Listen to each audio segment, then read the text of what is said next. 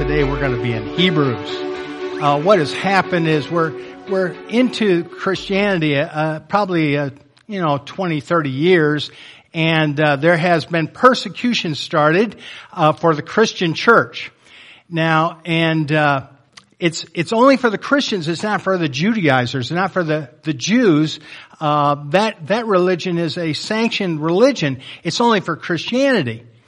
And so for the Gentiles, they have no place to go to, but if you are a Jewish Christian, a Hebrew Christian, you could in your mind say, really it's the same God. Right? It's the same scriptures in effect.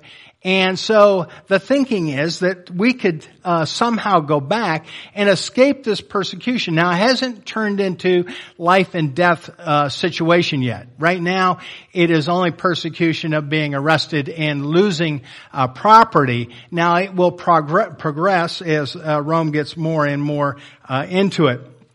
And so these Jewish Christians have this thought about going back.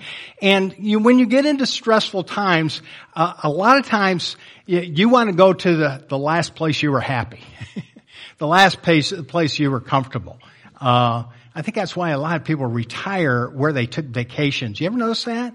People a lot of times retire where they take vacations, and guys, after a while, it's not the same, right? But anyway, so the author here of Hebrews is trying to convince those Christians not to go back. And you say, listen, what does that have to do with us? We're not facing that. Well, the thing is, every one of us faces some choices. Every day you are probably faced with some difficulty, some problem. Somebody's treated you poorly, your boss or your spouse, or you have a health issue, or you have a financial problem, or maybe you have so much going on, or so much questions about something you can't get to sleep. You ever have that where you can't turn your mind off? And so there are choices to make, and so this is dealing with making a choice, and so all of us do that. So we're going to be going through Hebrews. We're doing like maybe what they call a 30,000-foot overview kind of Hebrews. Maybe some would say a Cliff's Notes version. I'm gonna cover some arguments, and kind of what the author does is he has big arguments to start with, and then a little bit of encouragement. And as he goes along, the arguments get shorter and the encouragements get longer. And finally, at the end, he has a really short argument and lots of encouragement. So that's kind of what we're going to be looking at the book of Hebrews. It's kind of one of those books. The fact is, I think it's one of those books. If you're reading straight through Scripture, this might be the New Testament book you skip. It's got a lot of things that we just don't relate with, talking about the altar and talking about priest, and sometimes we can't relate very well to it. And it's interesting because Hebrews is the book we tend to skip in the New Testament, and Leviticus is the book we skip in the Old Testament. And if anything, they're kind of sister books. They go together. We're not going to talk about that. But anyway, we don't know who wrote it, and people have a lot of, supposition about who wrote it. Hey, if God wanted us to know who wrote it, He would have told us. So we don't have to worry about that.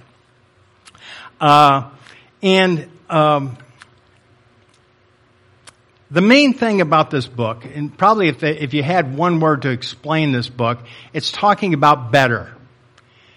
Jesus is better than what they had. Jesus is better or superior.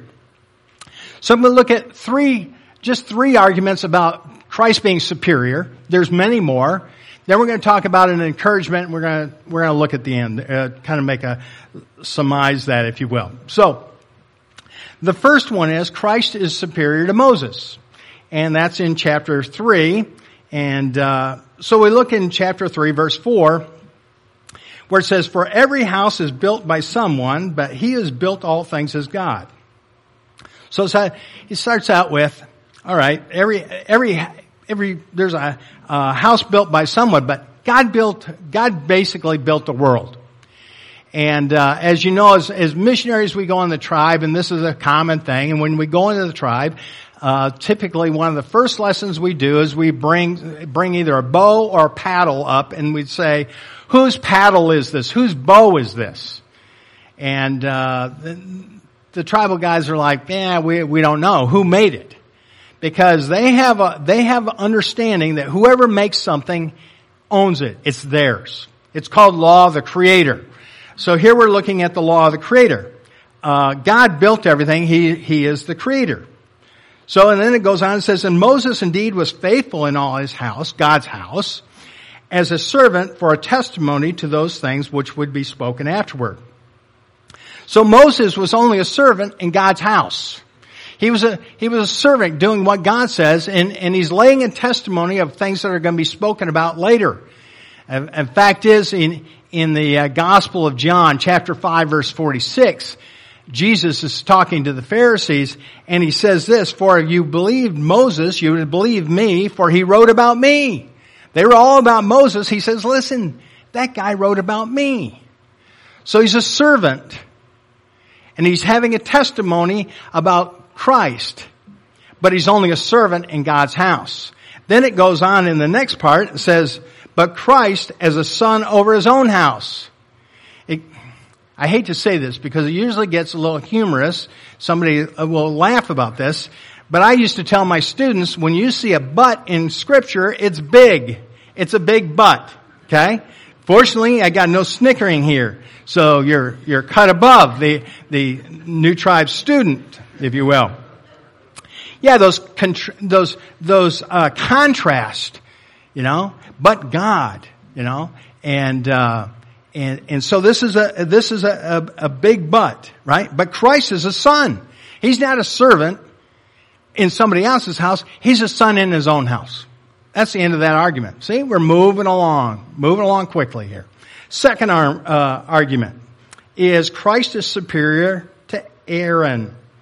In Hebrews chapter 7, verse 26, says, for such a high priest was fitting for us, who is holy, harmless, undefiled, separate from sinners, has become higher than the heavens, who does not daily, as those high priests, to offer up sacrifices, first for his own sins and then for the people's. For this he did once for all when he offered up himself. In the old priesthood, at the temple, if you looked at the temple, and you looked at the furniture of the temple, you come into the temple area, and the first thing you saw was this big altar. And on this altar is where they killed the animals, and they would burn the fat, and kept a fire going in there. And then the next thing in the temple area was a big laver where they would wash afterward because of the blood. And then you would come into basically the main temple area, and that is roofed, and the first 2/3 of it is called the holy place. And in that holy place, it has 3 pieces of furniture. It has a lampstand, it has an altar of incense, and it has a table of showbread. It's not real crowded with furniture. The only other furniture is in the next place, the Holy of Holies, and that is the Ark of the Covenant. So basically, if you count every one of them, there's only 6 pieces of furniture, and what is not included is a chair. Because there's no resting. There's no place for the priest to take a priest break. They're working all the time.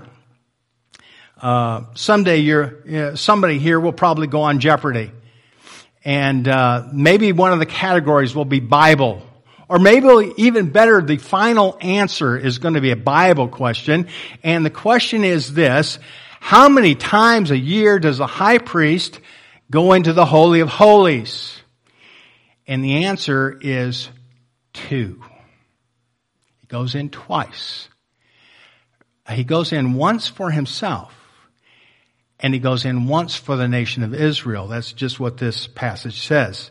To offer, who does not need daily to those, as those high priests, to offer up sacrifices, first for his own sins, then for the people's. On the Day of Atonement, which is the most religious day, Yom Kippur, of the Jews, the high priest would go in first. He would kill an offering and go in and sprinkle blood on the Ark of the Covenant for himself. And then he would come back out, he'd kill an offering for the people, and he'd go back in because then he had been covered by the blood, if you will.